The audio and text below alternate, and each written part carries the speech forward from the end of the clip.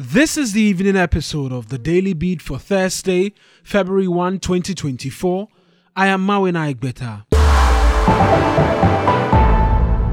The leadership of organized labor served notice not to attend a meeting with the Finance Ministry on Monday, February 6, over the proposed 15% value-added tax on electricity consumption.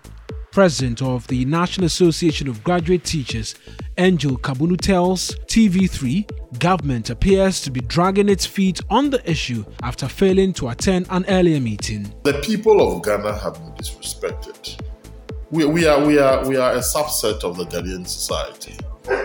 And looking at the economic situation that is afflicting all of us. And tension is mounting at Betom in the New Jabin South municipality of the Eastern region over a chieftaincy installment dispute.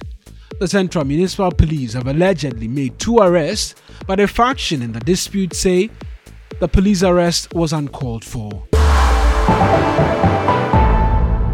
Drivers in the Eastern Regional Capital Koforidua are demanding an alternative to the online processing for the effective payment of the emissions levy. According to the drivers, the process is not only cumbersome, but will rather further negatively affect their business and have vowed to pass the cost on to passengers. Some of the tax never 2 years one. Yes, the lorry fan betu. Sa tax no, we a new tax about with the betu lorry so. And also, would the 2 so affect here.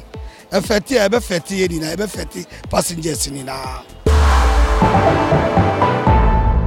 Executive Director of the Peasant Farmers Association of Ghana, Dr. Charles Nyaba, has expressed concern about losing the gains the country has made in local rice production to declining demand.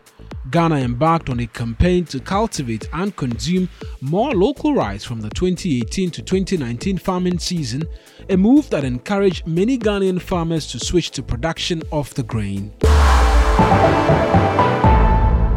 That will be all for the Daily Beats. I am Mawin Aigbeta.